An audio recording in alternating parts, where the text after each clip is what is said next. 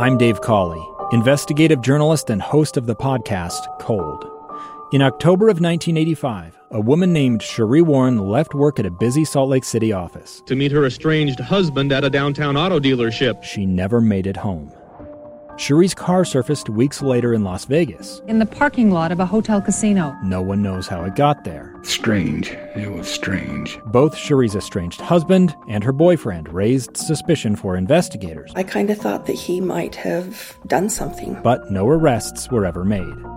In Cold Season 3, we dig into double lives, make new connections in the case, and examine the difficulty raised by reasonable doubt. We want answers just as much as anyone else. They have creeps like that now too, so nothing's changed. That's the new Cold Season 3, The Search for Sheree, now available anywhere you get your podcasts. Inside Sources. Welcome back.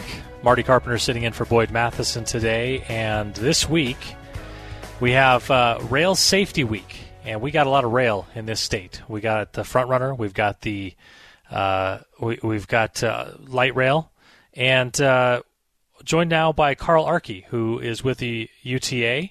And Carl, first of all, thanks for taking some time to join us. Oh, my pleasure, Marty. Thanks for having me. All right, Rail Safety Week. To me, it's remarkable that we need to remind people to not challenge a train, but it is something that we continually have to remind people is not a good idea. So what's the focus on Rail Safety Week?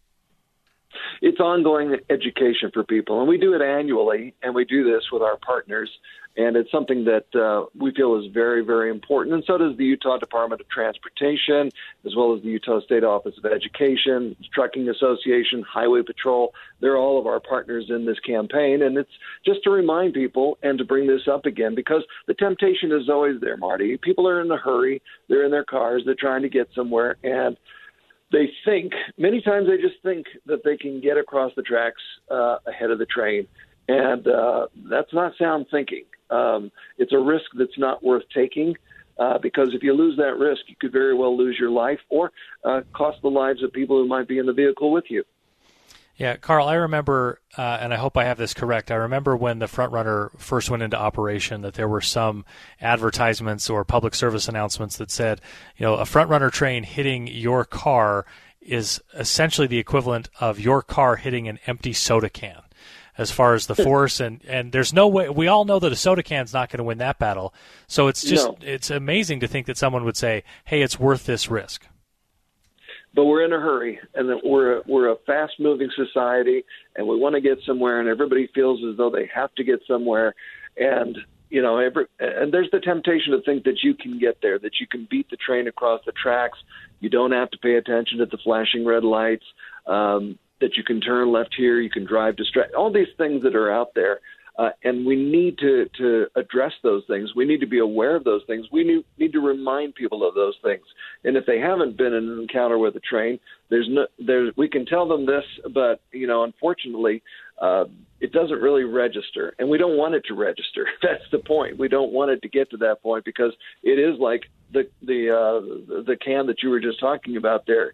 You will not win in an accident or an incident with a train.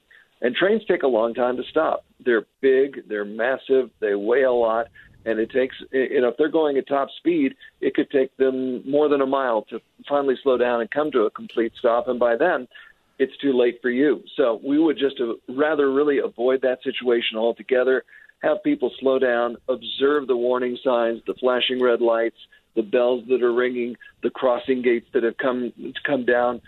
Don't try to go around those gates. Don't try to go across the train tracks when you know a train is coming. Don't stop on the tracks. Just simple common sense things like that. And, we'll get people where they're going safe and sound. It's important to know that trains always declare their path, right? Like if the train stays on the tracks, then it's not the train's fault, right? Not that we're worried about fault so much, but you got to understand that, the train pretty much tells you where it's going to go, and you just need to stay out of its way when it tells you it's coming.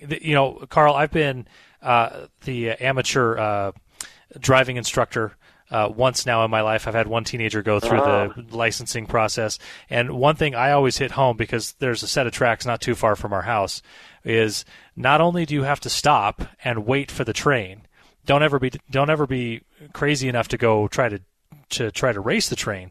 But when those crossbars go up, you actually aren't legally supposed to go until the lights stop flashing, because there might be a train coming the other direction, right? Thank you so much. And that's a point I made to a reporter this morning, and it's something that most people are not aware of, and I'm glad you are, Marty, because there might be a train going the other direction. And so, I've had a lot of people honk at me because I don't move once the crossing gate goes up. I wait till those lights stop flashing, and you're supposed to wait till the lights stop flashing. And if we can get more people to do that, it'll be a sign that more people are aware of this and are paying attention and are being safe. And that's what we really want to do, is just make people aware, make them safe whenever they're around railroad crossings and railroad tracks. It's one of those things that if you think as an adult, I'm impervious to peer pressure. Just try to be the guy at the front who waits for the lights to stop flashing, because you will hear about it, and it takes some real intestinal fortitude, right, to say, nope, my gut says I'm going to stay here until those lights are done flashing. It's a real test for you.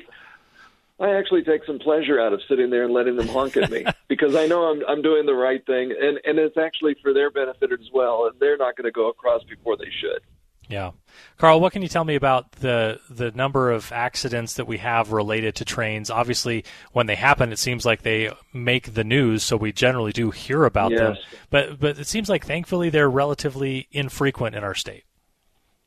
Well, they are, but there's enough of them, Marty, that it's cause for concern.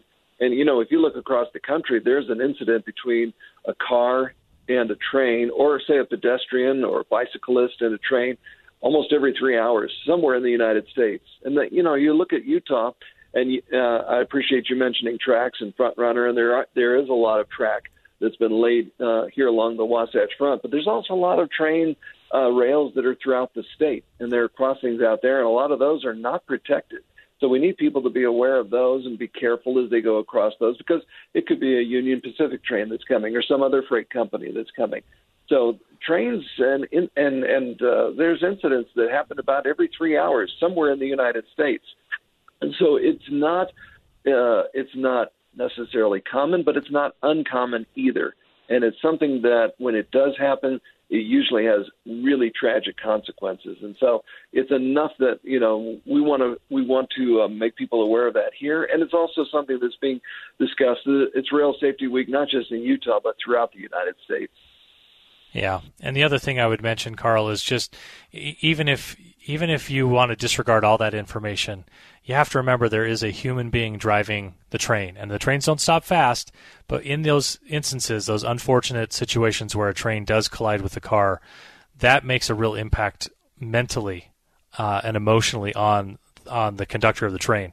And so, it's just one more reason to add to the list to be extra careful around there, because, it's not just the people in the car who that impacts. It really can have a big impact on the conductor. I appreciate you bringing that up, because they are real people, and it does impact them, and it does have long-lasting impact on them, and something that they're going to have to deal with the rest of their lives. Yeah. Carl, for anybody who wants to make sure they drive this message home to their young drivers or just get some more information on it, is there somewhere we can go or send people to learn more about it? You can go to rideuta.com, RIDEUTA.com, and /events. And there's a lot of information about events that are going to be going on this week, as well as rail safety. Well, thanks, Carl. We appreciate your time today, and thanks for all the good work that UTA does getting people moved safely around the state. And we'll encourage all of our listeners to make sure you take that extra time to be careful. You will be fine if you wait the extra 30 seconds for the train. And so we appreciate you coming on and all the good work that you do. Likewise, Marty, to you and to KSL and all the folks out there. And everybody be careful. All right. Carl Arke from UTA joining us to talk about Rail Safety Week. And, boy, I just can't drive that home hard enough. You got to be real careful around those trains because they are big and they do not stop quickly. That brings us pretty much to the end of our time together this afternoon. I want to thank Boyd Matheson for taking a day off and for inviting me to sit in and have a good conversation with you all for the last 2 hours. It is a fast-paced world. There is a lot going on. There are big, important issues, and they are important to discuss. And my parting request, I think, would be to read carefully what you consume in the media, think about it, understand it, and be really compassionate about people who have differing points of view. Take the time to listen and understand where they're coming from, and we'll all be better off. Two friends taking pictures of the rising full moon on a summer night. Two teenage kids doing what teenage kids do. When a stranger with a gun and a death wish changed everything. It was violent, it was senseless, and I will never understand it, I will never accept it. I'm Amy Donaldson, and unfortunately, we're all too familiar with stories about how violence shatters lives. But what we rarely see is how they are rebuilt.